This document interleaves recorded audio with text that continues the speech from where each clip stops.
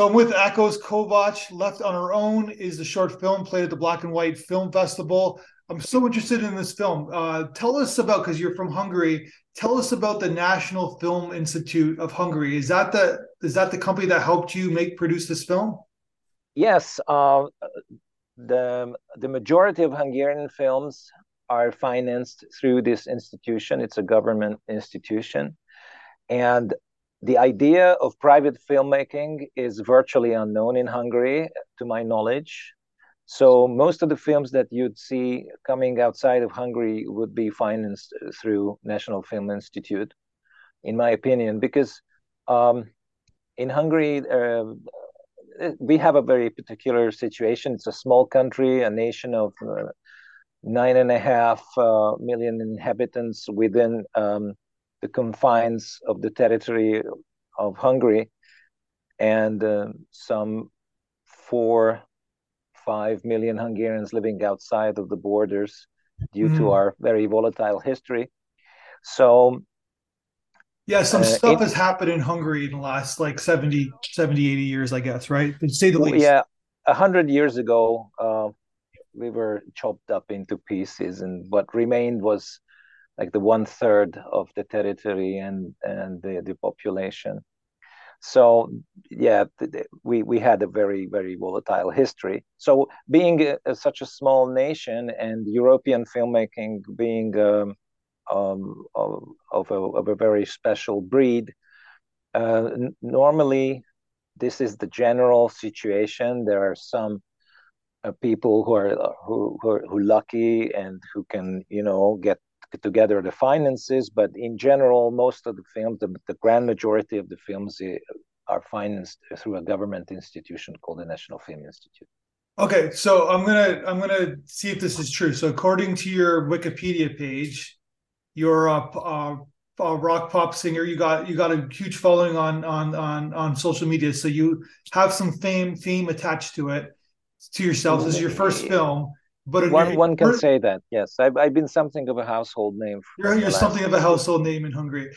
But so then that's hence your Wikipedia page. But in your personal life section in your Wikipedia page, it says that you aspire to be a film director, but your mom strictly forbade it. But now you're a film director. She was not that strict, but she was pretty much against it. Her general idea about being an artist was not something she found favorable.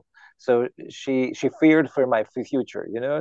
She could see the flames in my eyes, that I was of a creative spirit, and then she loved me very dearly, and she tried to hold me back in my endeavors into the artistic You field. became a But singer though. Like it's first, she was very keen on me going to university and having like a proper job, quote yeah. unquote. And so I went to study economics at the Budapest University of Economics, and I was in my sophomore year when I had my first recording contract with the band that I had at the time. So you've been doing this for 30 years, I guess, right? Not the A age, little, a little more than that, yes. a little more than that. No, but it says your first album says 1993, so I guess it was a little bit before that too, I guess, right? That was my first solo album with Your the band. first. We recorded our first album in 1989. Oh, someone's got to update your Wikipedia page then and make sure that they get your band. I'm not very keen on Wikipedia being an open source thing, and some funny people always put in uh, bits of info there that are completely unsubstantiated, like I speak Swedish, and for this just for the hell of it, for fun. Yeah. And I had a couple of years when every interview of mine started with the question why I speak Swedish, which I do not. You speak Italian and English, correct? I speak more English than Italian, but yes, it's correct. And you have four children? Yes, And to it my also says knowledge. you're politically conservative. Not that that matters, but for some reason it also Wikipedia is very keen on putting this out. your ideology on They adding are your very. ideology. I consider them a very ideologic platform. So for some reason, it was very important for them to put that out. Yeah. I am, by the way, yes. Totally. All right. No judgment there. So basically, okay. So you're finally, you're obviously a household name. You make a nice career for yourself as a musician. You're a family man. You got 4 children. That's like, you're a busy guy. So what propels you finally to, okay, I'm gonna direct a film. You wrote it as well, so I'm gonna direct this film. How did that come about? Um, I have always had a strong connection to books and literature, and this was the basis for me to be a lyricist first and then a singer, like a singer-songwriter kind of singer. So I'm not a singer by, having the greatest operatic voice or good looks. I think I have an average voice and average looks, but I think it's my lyrics and the music attached to them. For me, lyrics come first. That found a way to the public. And I have always been uh, one of those guys in elementary and high school who recites poetry. And poetry for Hungarians for some reason, is for some historic and artistic reason, is very important. And so I've known tons of poems by heart all my life. So I was working with lyrical content even before I became a lyricist myself. And so being a singer-songwriter is less of a fame thing for me, though I am considered famous. I don't like the fame part. I like the part that you can influence people through your lyrics, and you can share your thoughts and your worldview with people through your songs and through your other writings. I have released 5 books of poetry. I have released a book of short stories, and that came out 2 years ago, a year and a half ago. Okay. And it contained 17 shorter and longer writings, short stories, basically. And my film is based on 2 of those short stories that appeared in that book. Okay, gotcha. So this is a story of that we'll get to the filmmaking in a second, but it's kind of an interesting kind of story about this elderly kind of career taxi driver, I guess, right? Yes. Who also kind of is a creative person and never really tapped into his creative energy, I guess, right? The way I think about my protagonist is this. This is a guy who has been through many things, hardships. So, and he can attest to that. And he can see the hardship that other people went through, and he's very lonely. Yeah. He has a dead wife in the background, and this wife he had known since there were kids, little kids, and it's not like being fallen in love. It's like this guy breathes the air through the memory of the dead wife. Yeah. If it makes sense. No, yeah, it's just, but the way you're shooting it, like the way you're setting up the film, is that like who's he talking to? Like it's like you're focusing 100% on this guy. It's like a fly in the wall kind of perspective. You're using the mirrors as a kind of like a archetype of like who he is, but it's really about him. It's like it's about nobody else except for him. Because it's us in the back seat, and he doesn't hold back, and he doesn't even uh, leave us ground to cut in. It's his thoughts and his loneliness, and his loneliness is vacuous, and he needs to fill that vacuum with speaking and with memories, and with the memories that he conjures up, because whatever he's talking about appears around the taxi. It seems like we're driving by his memories. It's like a labyrinth of his memories that we're driving through while we're taking his cab. So but it's almost like if we've had these, like I'm sure you have, like maybe that's how you got your idea, where you get into these cabs or you get into these Ubers, and it's like you don't want the person to talk, right? Like, because you're narcissist or selfish. No, I'm just being general, right? Like you're Yeah, you're so because you're headed somewhere, generally a work thing or whatever, right? So you're kind of in your own little mind, your little headspace, and then so like it's interesting that some of these, like you said, some of these drivers are just driving around 12 hours a day, and there's got to be loneliness to them, right? There's got to be like because they're all alone the whole time, and then someone gets in their car and they don't even want to talk to you. It makes you even more lonely, right? So yeah, yeah. yeah, And you will leave eventually. You'll leave their car yeah, soon enough. And these guys, you know what? When I took a cab when I was younger, and I always kept the guy talking. I always feeded him little questions, and I have always been very interested in their lives because yeah, they see, a taxi driver is like a special person in society because he sees so many people and he knows where places people go. And if you arrive in a foreign city, the first guy you meet probably will be your driver, it's true. Yeah, and so they know the places people go. They know the activities people indulge in.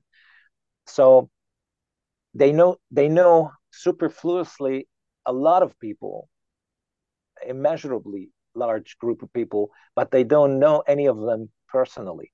So it's a yeah, very strange situation they are in. They are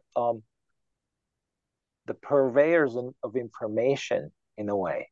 yeah, Okay, they have the knowledge, the local knowledge, and if you're a foreigner, you are going to ask your driver first where to go, where to meet people, which bar to go to, which pub to go to, which theater to go to, where the church is, where the market is, and so forth. And I have always been very keen on trying to make these guys talk yeah, and share their worldview. And some of them will talk about, technical problems with the car, with the cab, and some people would be talking to you about longevity and enzymes. I've had these. I've had these. These are personal memories of mine.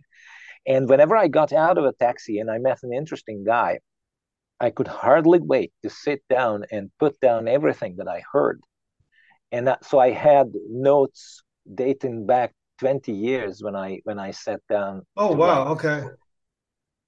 So like a lot of people like they a lot of people they talk they complain about their jobs, but I guess that's like Yeah, that there's a superfluous small talk, that you yeah, cannot do anything with, and then there's the some of them have such insights that really shocks you in a way, yeah. and they can be very crude and very deep observers at the same time. And this is my guy, this all these stories constructed this guy for me.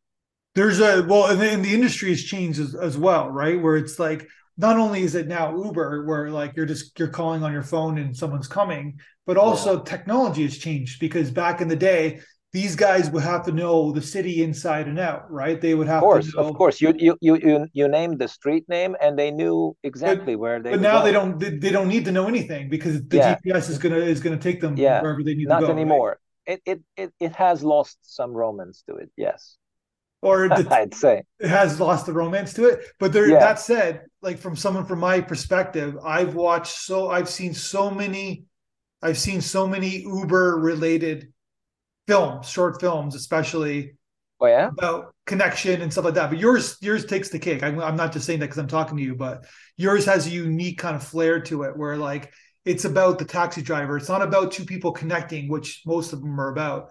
It's about this gentleman, and it's kind of like it's about life in a sense. It's like there's a macro theme to what you're trying to say, I guess.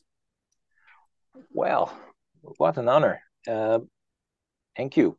No, but you like What? I think that's what do you like you know that too, right? Because it's like every kind of moment in the film matters. There's a like you're showing society while this gentleman's talking, I guess, right? This is history he Yeah. conjures. It's his life history, and it doesn't even matter if these people are like real people or just people that he conjures from his memory.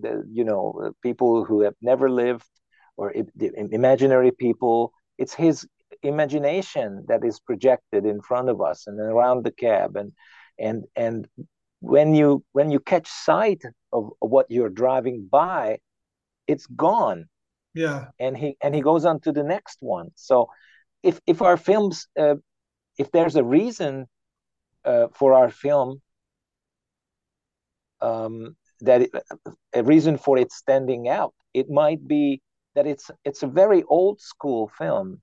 In a way it has the aura of a film made 40, 50 years ago. Yeah. Well, So there's a it's timeless feel to it.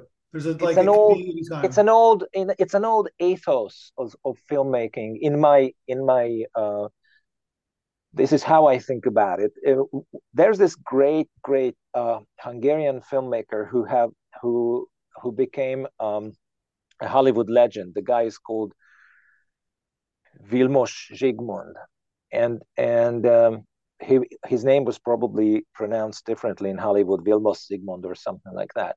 And he was a great filmmaker and a director of photography. And this guy, when he was old, and I'm not sure if he repatriated to Hungary, but came back to Hungary and gave one of his last interviews. He's talking about, um, the question is, what kind of film would you like to make?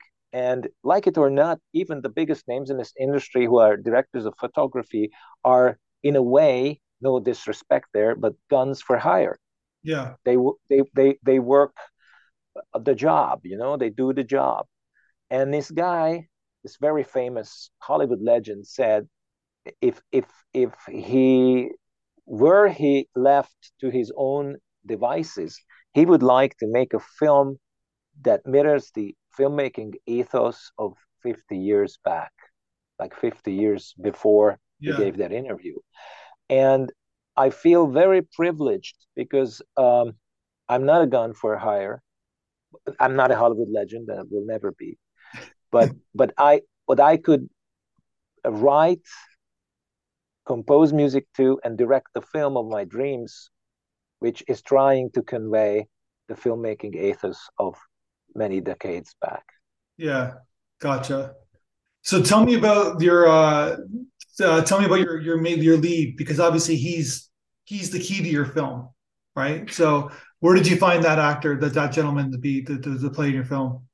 He's a His name is seasoned Janos.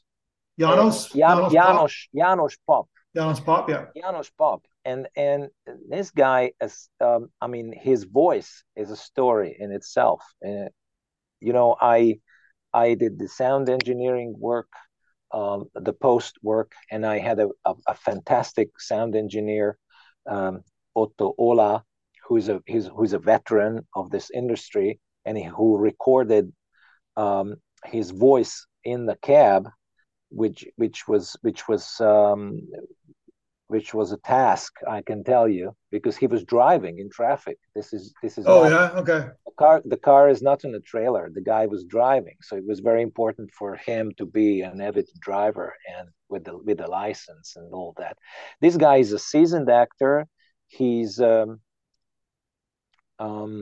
his voice is very well known, and you know what? The way I found him was again the whole topic brings us back to poetry again, because there's a poetry show on one of the channels of Hungarian television. There's a poet. Wait a minute. There's a poetry show in Hungary. Hungary. It's like a In show, Hungary, on one of the channels, which is a the TV which is show. the so-called cultural channel, That's and interesting. I don't think you'll see they that have in North America. But go ahead. I know. That's why I'm trying to tell the whole story. And this guy comes in and recites a poetry, the a piece of poetry that I myself was reciting when I was younger, when I was in high school. This is um this is a Hungarian poet, and I know all the words, all the whole thing I know by heart. And this guy recites it, conjures the whole piece of poetry un, in a quality, in a humane quality unheard of for me. Yeah. Despite the fact that I know all the words and the whole thing by heart, and I have a certain view of that poem, and then he just recites it, that it really chills your blood in a good way. And when I saw that, I said, "This is the guy I need. This is the person I would want as my lead, as my protagonist. This is the exact guy I want." So I meet up with him, and um, um, people kind of know me, having been around for over 3 decades, and Yeah. I'm a pop singer, and if you're like a proper theater guy who's who's on stage every night, talking to a wannabe director who happens to be a pop star, um, is so you have your prejudices when you sit down with a pop star like that, Okay. So he had his, and so there was a wall to break through and break down, and the first meeting broke that wall down, and it was a feeling of success in a way for me, that I could convince him just by showing him what I wrote. The first I wrote the monologue, which appeared in my book of short stories, Yeah. and then he was touched by the monologue, and I could see the monologue um, whooshing his prejudices away, which Gotcha. was He had like a preconceived notion of who you were. it's more than a preconceived notion. It's downright prejudice. We don't like to admit that we have them, but I do have them. Sure. And especially people of whom you may think you know many things because they have been in the media for a long time, and you have a preconceived notion about them. Yeah. And but still, he trusted me to a certain extent because he came to meet me. So he didn't Yeah. say, "I'm not going to work with you," or "I'm too busy to work with you," or Yeah. whatever a polite excuse might have been. He came to meet me. And I think when you talk to actors, um, protagonist or the lead character Yeah. is kind of a call that they cannot resist. And Gotcha. it was a Yeah. Yeah. and it was, I tell you what, it was a pleasure working with this guy. This guy was so humble and so diligent, and he by the time he came to rehearsals, he knew the whole thing by heart, the whole monologue. Yeah. So so Well, he's so got he lots to say, right, in the film. he's got lots to say and crazy stuff, and he's zigzagging through Hungarian history. So it's not an easy text to get in your head. And and you're and right there. Like the camera's like right in front of right in his face. Like yeah, he's driving, right? I know you're using lenses and stuff like that, but like the car is only so big. Like you're pointing the camera right in his face while he's doing the that monologue. car was stuffed with cameras Yeah, and like you've never your seen. cinematographer's got to stay in focus, got to rack focus a lot. Like it's not easy. Like it doesn't. People think, oh, you're going to car, it's an easy shoot, but it's pretty difficult shoot. No, it's not. It's not. I mean, that whole car was stripped to the core, to be filled with cameras, and with the camera guy, uh, um, like in an embryonic pose. Yeah. I mean, that was, we enjoyed every minute of it, but it was a crazy, crazy shoot. Yeah. I have to tell. What did he think of the film when he watched it? Oh, he liked it, and since its release, which was last year, 4th of April, and we usually, when we show this film to people, there is a Q&A with me, and many times him and the camera guy, who's my good friend, Yeah. Victor Juhas. He's a great guy, and he received many, many accolades and international awards for his cinematography in this film. And sometimes even our seasoned producer, Jenny Haberman, is there, who's also a senior guy. And it's really a joy to see people's reactions after showing this movie in a proper movie theater. To see them being teary-eyed and shocked, and it's just really, really great. And then to sit out and to talk with these guys about the experience of the shooting and the whole artistic notion that is behind this film is just pure joy, I have to tell you. What did you think about our feedback that we send you, the North American audience? I tell you what, this is a gem. This is the best thing. This is my biggest award I have received with this film. We won a gold award in Milan, and we were awarded in Bucharest and Budapest and Avezzano, Italy, and in Shanghai, and I tell you what, the greatest thing I got out of putting my film out there is the audience, the people whose reactions I can see when I'm there, when it's showing, the reactions I get over email, and I consider my biggest international award this audience feedback video. I in all honesty, it's not try to believe me. It's really hard to put it into words. These people do not know anything about us, Hungary, me personally. All these people saw was our film, and they saw it through my own eyes, and they picked up on the details that we put in there. These people, you can tell that these people are film connoisseurs, okay? And they know how to watch a film. It's almost a profession, but it definitely is an ability to pick up on the myriad small details that the average viewer would not pick up on maybe for the 10th view. Yeah. So it was just really heartwarming. It really moved me. In all honesty, I have to tell, I mean, maybe probably it sounds terrible, but it was really a very, very positive shock for me. So good. So good to hear. Yeah. And it's like, but it shows you that it's a universal film. It's not a Hungarian film. There's a universal thematic there. It's like everybody can kind of relate and understand your film, right? So it doesn't matter where they live. That's the best thing about it. Yeah. You know, veteran filmmakers, those who had their international breaks and whose names are well known outside of Hungary, kept telling me when my film was out, and they were encouraging me and they were pushing me on, egging me on. It was really, really great to hear those guys whom I look up to, that they trust in me and they like my movie. They always say that if you produce a movie, it has to be in its formulaic sense, exclusively Hungarian, but it has to deal with not international but universal problems. Mm-hmm.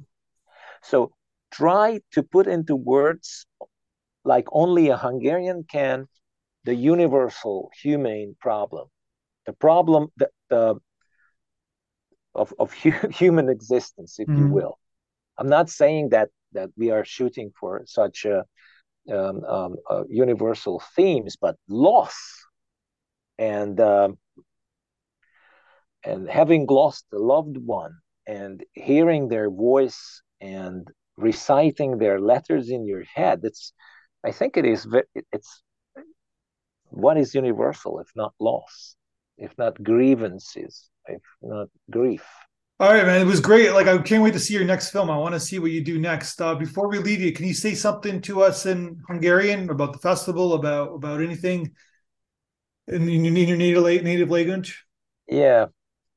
Nagyon köszönöm a torontói nagydíjat. Fantasztikus élmény volt. A legnagyobb díj számomra a nézői visszajelzés. Köszönöm ezt a beszélgetést. Okay. Neked. ish. What I've said was that the greatest award for me. I thank you for the Toronto Award.